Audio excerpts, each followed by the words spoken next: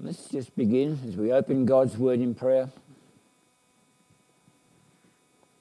Lord God, with your word open before us, we pray again that by your Spirit that you would open our hearts and our minds to receive what you would teach us from your word.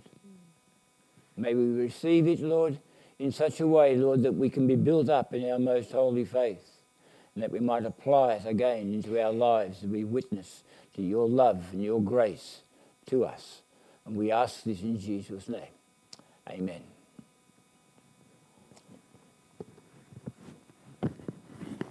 Oh.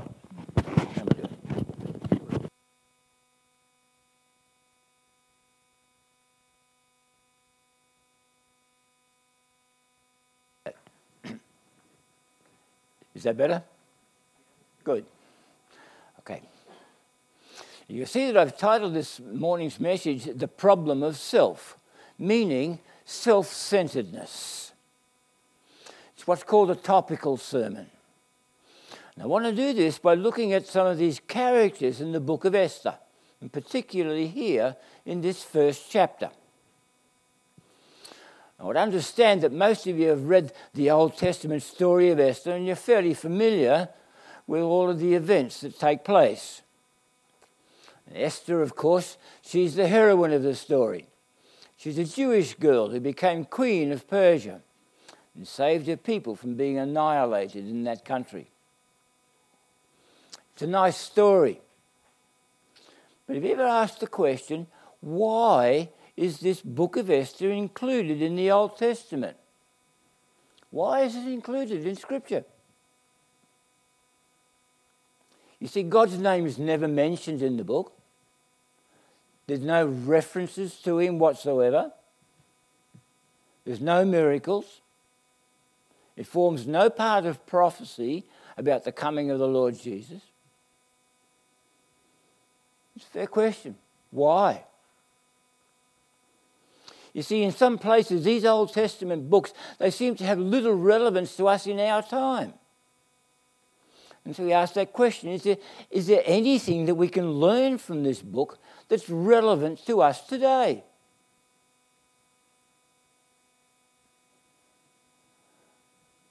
Well, yes, there is. Because if there's one thing that you can be sure of, God is very much in every aspect of what this book of Esther teaches us. A dear colleague of mine once commented, he said, the Lord is conspicuous by his absence. And so this morning, what I want to do firstly in such there is to look at this first chapter and do a couple of character studies that I hope that will be helpful and encouraging to you. And this first message, as I said, is about self and how this plays out in our relationships with one another. Hopefully you'll see why God, and we need to put God first in all our relationships. And Lord willing, there's a second message that I'd like to speak to you about at some time in the future about God's foreordaining purpose in our lives, which becomes also very evident in this book. And there are 5 main characters in this book that are mentioned. This morning we'll just be basically looking at 2 or 3. There's the king of this Persian empire, Ahasuerus, or Xerxes as he is sometimes known. There's his wife Vashti. There is Mordecai the Jew, who is a cousin or uncle of Esther. And there is Esther the Jew, who became queen. And there's a real evil piece of work, a man by the name of Haman.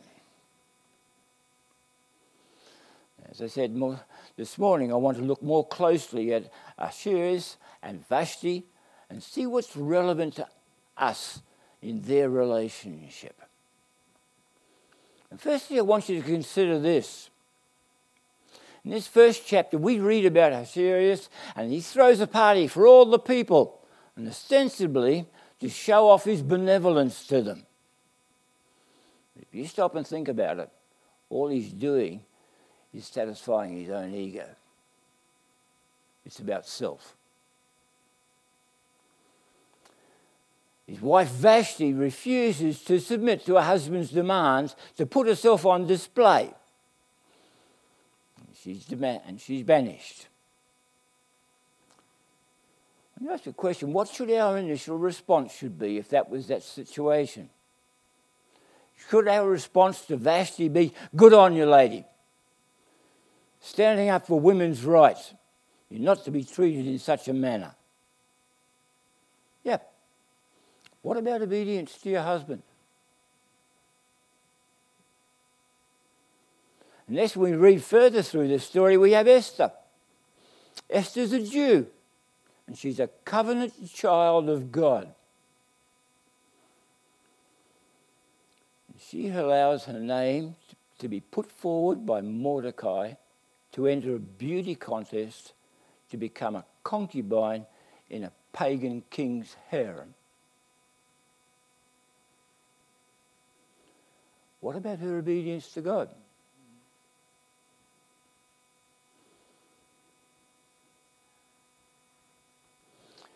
And that's when we read further through this story. We see there, and so it's there, you need to ask that question, who's right and who's wrong?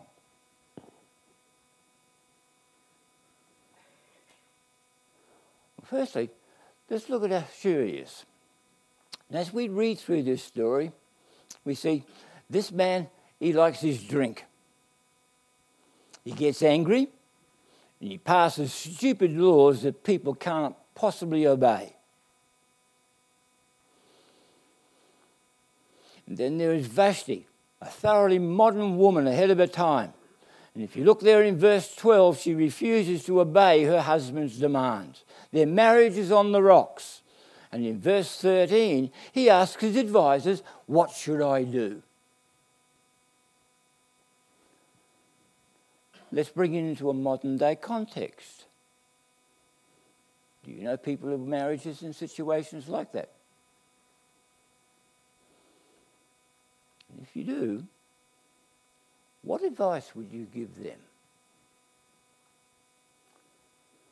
What advice would you give them if this man comes to you and says, my wife won't listen or do anything that I tell her? Look at the advice that this wise man, these so-called wise men, gave the king from verse 17 onwards.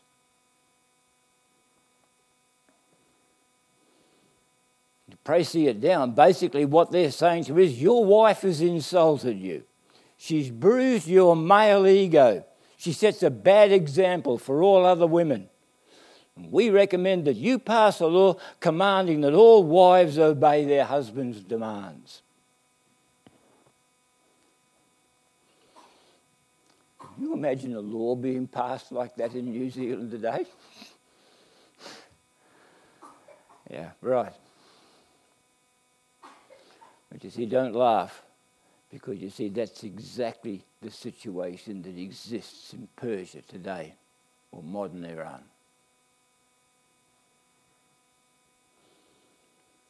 And that's exactly as it is for women in other Islamic countries as well. They're laws that are made under the guise of religion. But ultimately, they're there simply to satisfy self, man's selfishness.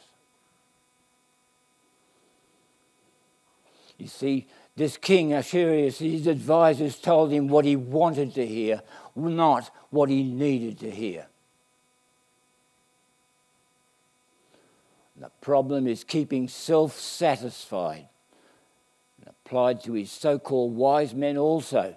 They gave him the right advice because they were looking after their own interests. What if I tell him what he really needs to hear? You're looking after self as well.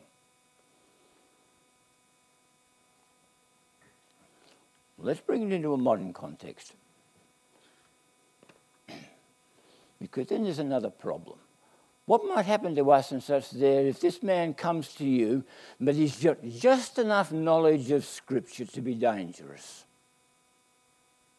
And he says to you, aren't there verses in the Bible telling wives to obey their husbands?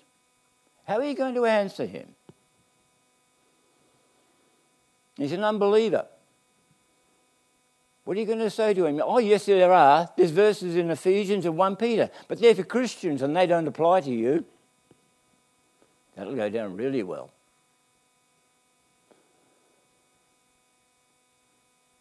You see, the correct advice would be that perhaps you need to read the verses in full and not just take part of a verse to suit your own purpose and satisfy self. The verse in Ephesians, in its full context, says from Ephesians 5:22, wives, submit to your husbands, but then, as to the Lord. It then goes on to say that the husband should regard his wife in the same way as Christ regards his church, loving and willing to die for her.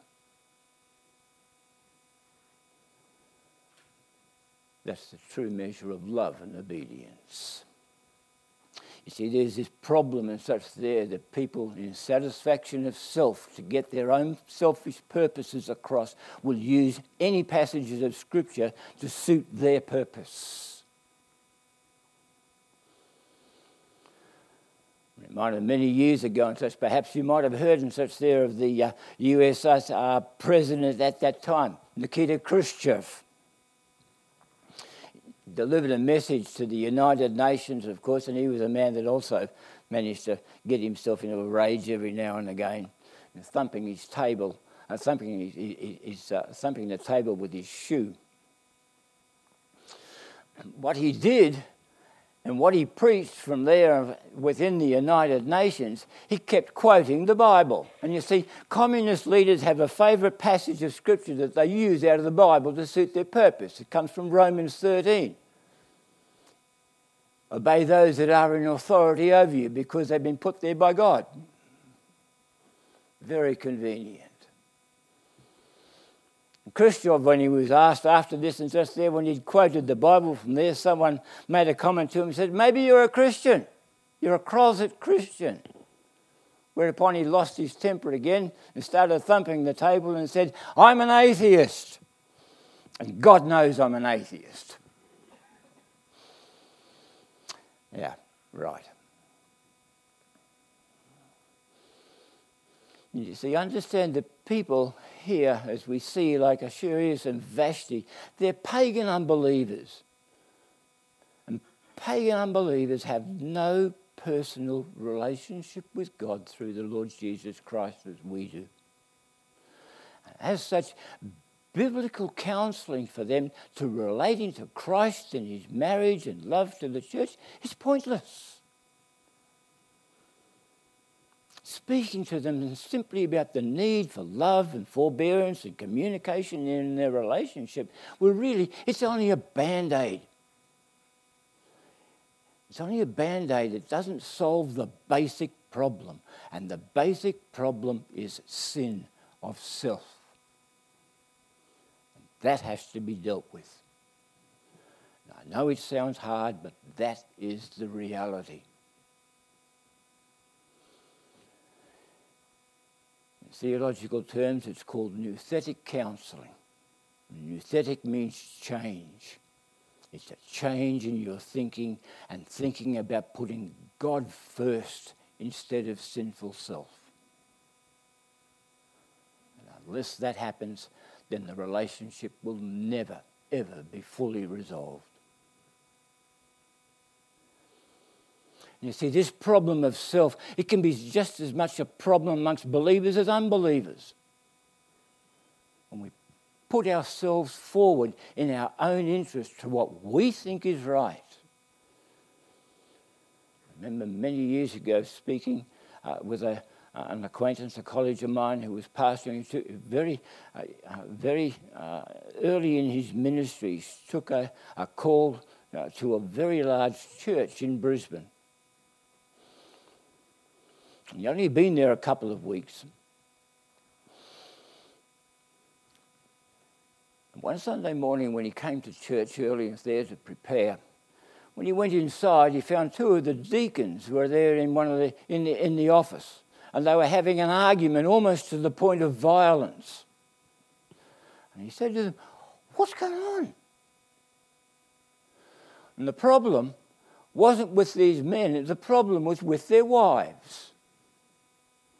It was a very big church, and what they did was they had a music team and they had a choir. And one of the wives and such was in charge of the music team, and the other one was the choir leader.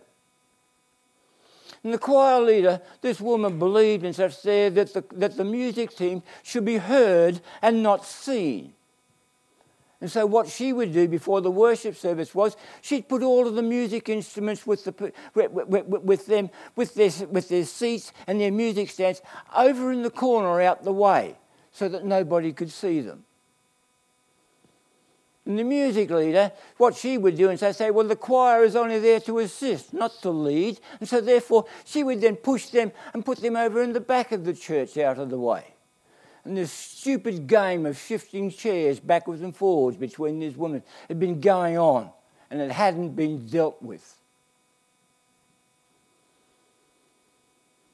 Kim's church eventually split over the issue. Satan had a field day. There's now two churches, Sunnybank and Sunnybank North, as a result.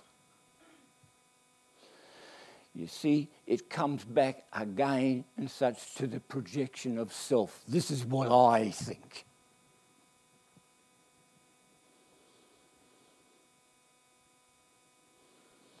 Because no matter what happens and such there as to what they were doing in their service to the Lord, obviously their relationship with the Lord in self-centeredness instead of Christ-centeredness was the issue.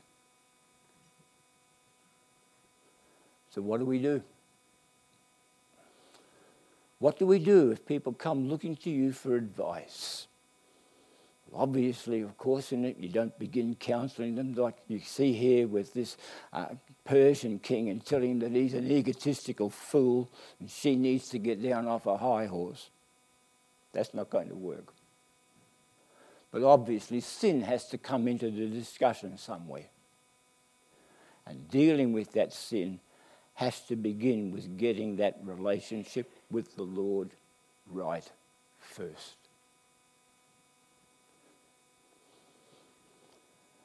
Ms. Graham, I'm sorry that I burdened you with all those very difficult names to start with from there.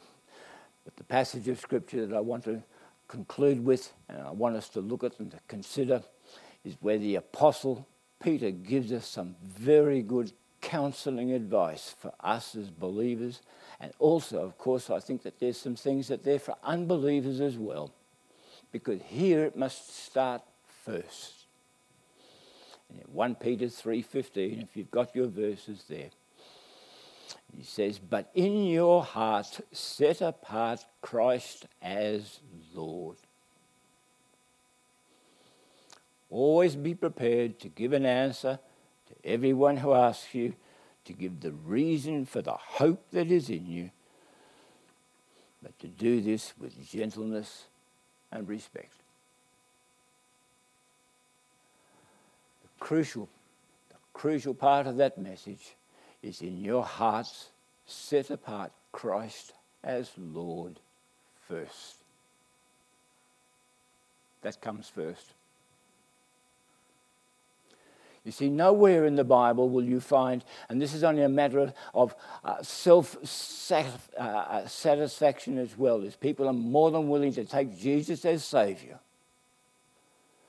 But nowhere in the Bible will you find Jesus addressed as Saviour and Lord. He is always addressed as Lord and Saviour.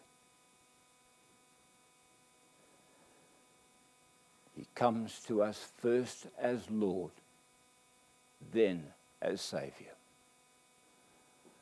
And when we have that and understand that first, then we can deal with our sin. I need to explain, I guess, a little bit more fully as to what Peter means by this setting apart in our hearts Jesus Christ as Lord. Roger made mention to it the other week, and so it's there about this heart understanding from there. And it's more than just simply emotion. This Greek word for heart is cardia, from which we use words like cardiac and cardiology. But in the Old Testament, the Hebrew word for heart is lebed. And it can also refer not just to your heart, but to your mind. And so consequently, in such it's not just simply a heart or an emotional or a mind thought. The intention of this, or what Peter is saying in this word, is to explain that it is our very person. It is our person that we have and submit and put Christ into our very person as being first in our life. It's a matter of getting that relationship right with Him first, and then we can deal with these relationships that we have with each other, giving advice to our friends. It's this setting apart of the Lord first and not self that is the foundation stone of our Christian life and our living. It's the starting point for any advice that we might be asked to give by people. And we set apart in our hearts Christ as Lord first above anything else, whether in our own lives or whether we're helping others in their life situations. I think you'd agree that we go a long way towards living this life of what God intends is for us. Let's pray.